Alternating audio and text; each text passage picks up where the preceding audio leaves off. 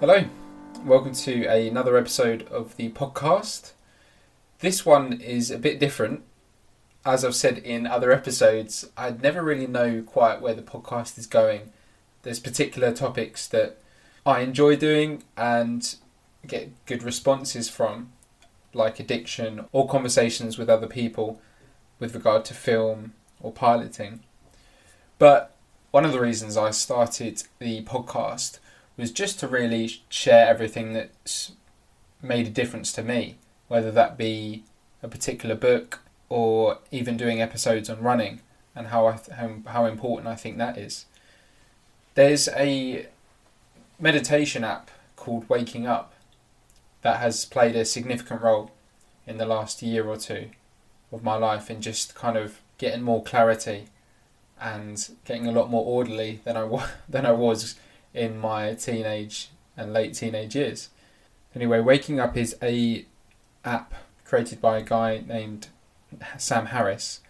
He's also an author and he does some interesting, one book is actually called Waking Up. I read a book called The End of Faith and also plan to read a book on lying as well. And he's a great thinker. He created this app to basically a meditation app, but it's got some great theory alongside it as well.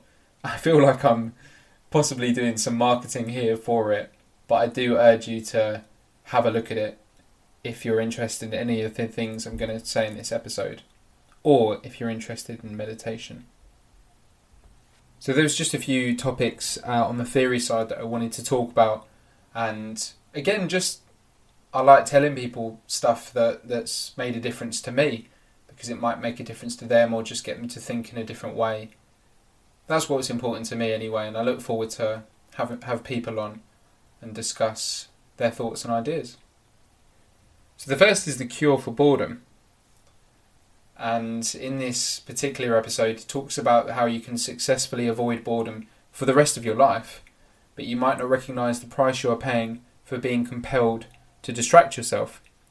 And I thought that was really interesting because I've definitely had a problem with boredom and just feeling like doing nothing is the worst thing possible.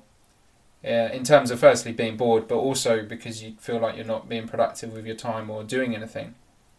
And even when I'm not being productive, I do find myself checking my phone far too much or just watching something for the sake of it. You can probably see that's increased with just the ease of going on your phone to just quickly go on Facebook or Instagram and just get a short little buzz. Or the amount of times I check my phone probably because I'm bored rather than actually needing to check it from a message. But it's not just phone time, it's life in general. I just don't like the idea of being bored. But trying to recognise really that it's just a failure to pay attention to things or to actually think about things.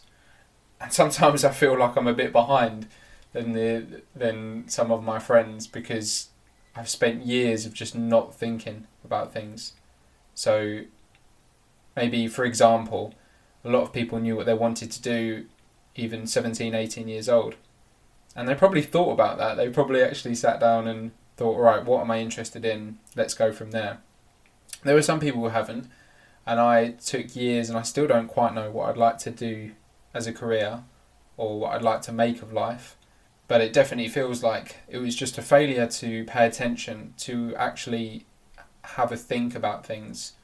And I think it was a lot of it was just kind of living in the moment and not really thinking about other things. So, just playing video games, just meeting up with friends, just trying to get that next kind of excitement in the now rather than actually planning ahead. And that's why I went to university a lot later and actually realised what I'm kind of interested in. He also mentions how can someone's happiness increase when all the material sources of pleasure and distraction has been removed. In this instance, he's referring to, I think, people who possibly are in tribes in remote parts of Asia or America, or people that have actually taken it upon themselves to completely reduce all material sources. And that could be anything from technology, maybe even clothes and sports. And just removing anything that kind of gives you instant pleasure. And he talks about how happy they are. I think it's interesting because we've all heard somewhere that for some reason, if you have kind of less going on in your life, or you don't have the access to everything we've got in the Western world, you'd think you wouldn't be as happy, but it seems to go against that idea. Another one is the last time. Now this was fantastic for me, because again, I'd never really thought about it. So he goes on to say, think about all the things you will experience for the last time. Each time you do something pleasant or unpleasant, that is one less time you'll do it. So I took a lot from that, and I thought about the things that I don't enjoy doing. And that could be the smallest things, like if you're at a rented property and you're taking the bins out and you're leaving the property tomorrow. You could literally be like, this is the last time I'm doing it, and it might not be your favourite job. But kind of just realise that. That could even be just the littlest things, like before your birthday, walking into a shop and just thinking, this is the last time I'll be walking in here at the age of 24. Tomorrow I'll turn 25 and everything will be different. I might walk in or walk out of that shop at the age of 25. This might all sound a little silly, but it's given me an opportunity to savour things in life a bit more. So even tasks such as washing up, or things like going for a walk, seeing a film, meeting someone new, giving blood, just all these different things, and thinking about how that might be the last time. And I think that it's been important for meeting new people, which is something you haven't been able to do a lot during COVID. And so in the last month or two, it's been quite crazy being at university and kind of getting involved with different societies and meeting different groups of people. Because for about a year, I speak for myself, but a lot of people might have been in this situation. When did you meet someone new? Especially face to face. It might have been online things.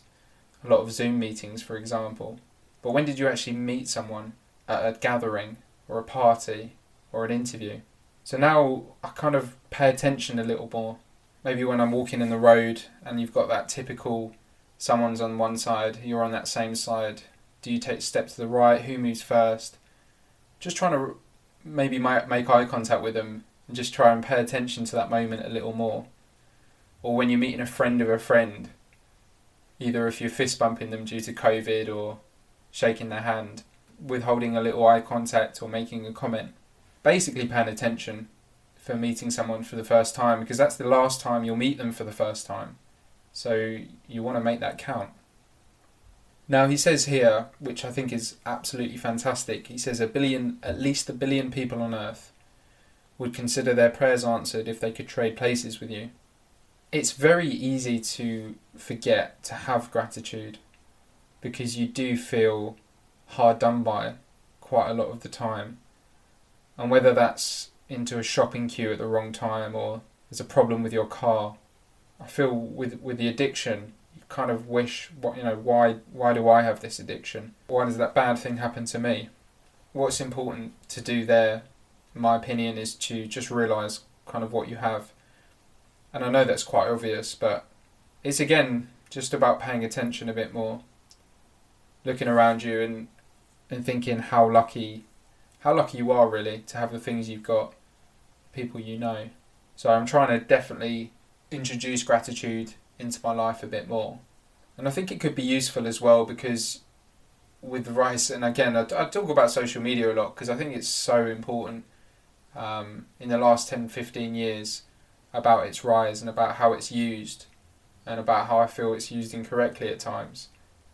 And obviously you're more likely to post something that's negative rather than positive, and that even goes for conversation. You're probably more likely to complain that the new shoes you got were damaged rather than complain that the shoes you got were completely okay and you like them. So generally speaking, we're more likely to say we've had a bad day than a good day. Reduce that moaning. I mean, you can recognise when you've had a bit of hard luck or when you've not had the best day. Don't think that's what we should be doing, but maybe just appreciating that if you've had a bad moment, ultimately you still get another chance. The power of regret is an interesting one. Now Sam Harris, the author, goes on to say that the distance between who you are and who you want to be can be a very painful experience.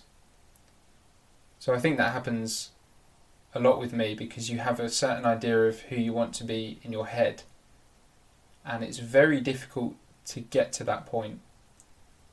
For example, I think I'd like to be a very confident, family-orientated, popular musician who also deals with music therapy, does some sort of sports and exercise on the side, and generally has a big community of family and friends, and doesn't lie, and is always nice to people, always on time. It's very difficult to meet that. And when you try and look at who you are currently and where you want to be, it is very difficult. And we talked about gratitude earlier, and he does go on to say that regret can be a springboard into gratitude, so you can feel grateful to have a chance again. So this agrees with the fact that you need to forgive yourself for every failure. Because if you have failed at something, and if you do regret something, but you have the chance to do it again, you should be grateful for that. When I've discussed in addiction episodes over the last couple of weeks, regret does tend to be a big theme. I probably regret placing the first bet when I was 18, and then I regret ruining friendships and relationships by continuously placing bets. I regret losing money. I regret betting again last month. So there are so many regrets that come with that. But I'm just trying to learn to recognise that and use regret as a positive to say, right, that's not where I want to be. Don't quite know how to look at that because there's definitely some people that say no regrets. There are other people who recognise the regrets or have actually regrets in life, whereby they maybe didn't go for that interview or didn't go to that university, didn't go travelling at a certain age, or didn't settle down earlier. But then that would eat you away. So it is difficult to find the right kind of balance in regret. But what I've tried to learn, obviously, is, as I mentioned earlier, that you can be grateful for having another opportunity. And this all goes back to what the whole episode is about for me, is just paying more attention, being more aware. And again, anyone who's listening might be thinking, well, this is pretty obvious to me because I've been doing it for years. I have been paying attention to meeting people. I've been paying attention when I'm bored or I'm thinking, oh, this might be the last time that I'll do this, and have been very grateful for everything that's happened. And I don't think I have, and I spent many years as a teenager, even 20 years old, whereby I didn't do these things. So now that I'm learning all the different ways to pay attention and little things that I can do to possibly improve my life, that's very beneficial. And it isn't just about improving mine as well. If I'm a better person, if I complain less, or realise that it's the last time I do something, or know how to deal with boredom, or I'm just grateful for things, then I'll be a better person to be with, really, for a relationship or even for a friendship. I'll be a nicer person to be around because I'll be complaining less, and hopefully I'll be happier, and that will be a good thing for the people around me as well. The reason why I'm trying to get into meditation and why I'm using this app in particular is for improving the self, but just improving my life and everyone's around me. It all goes back to the addiction, really. When you've completely ruined friendships and trust and relationships, and you've put added stress on a lot of people's lives, you just feel terrible. And the fact that they're still in your life is a testament to them for staying put somehow. But you kind of want to, in a way, repay that favour by making sure you're not that person anymore, and that you just get better. And you can kind of not apologise, because that wouldn't be an unhealthy relationship to have with a friend if you just kept trying to make up for what you did before, make up for lost time. But it's important for me to recognise that, and that's the reason why I want to meditate more, and ultimately started this podcast to try and get those good thoughts and feelings out. But anyway, again, I'm not marketing, I don't work for this Waking Up app, but I would highly recommend it, and I can provide some details to it. The great thing about it is Sam Harris, the creator, he does have an annual charge, but if you do email in you can get a free membership for a year, because ultimately he doesn't want money to come in the way of anyone that wants to learn more or meditate as well. If you have any questions about that or wanted to discuss anything, just message on the Elephant Out the Room Instagram page. Thank you very much for listening.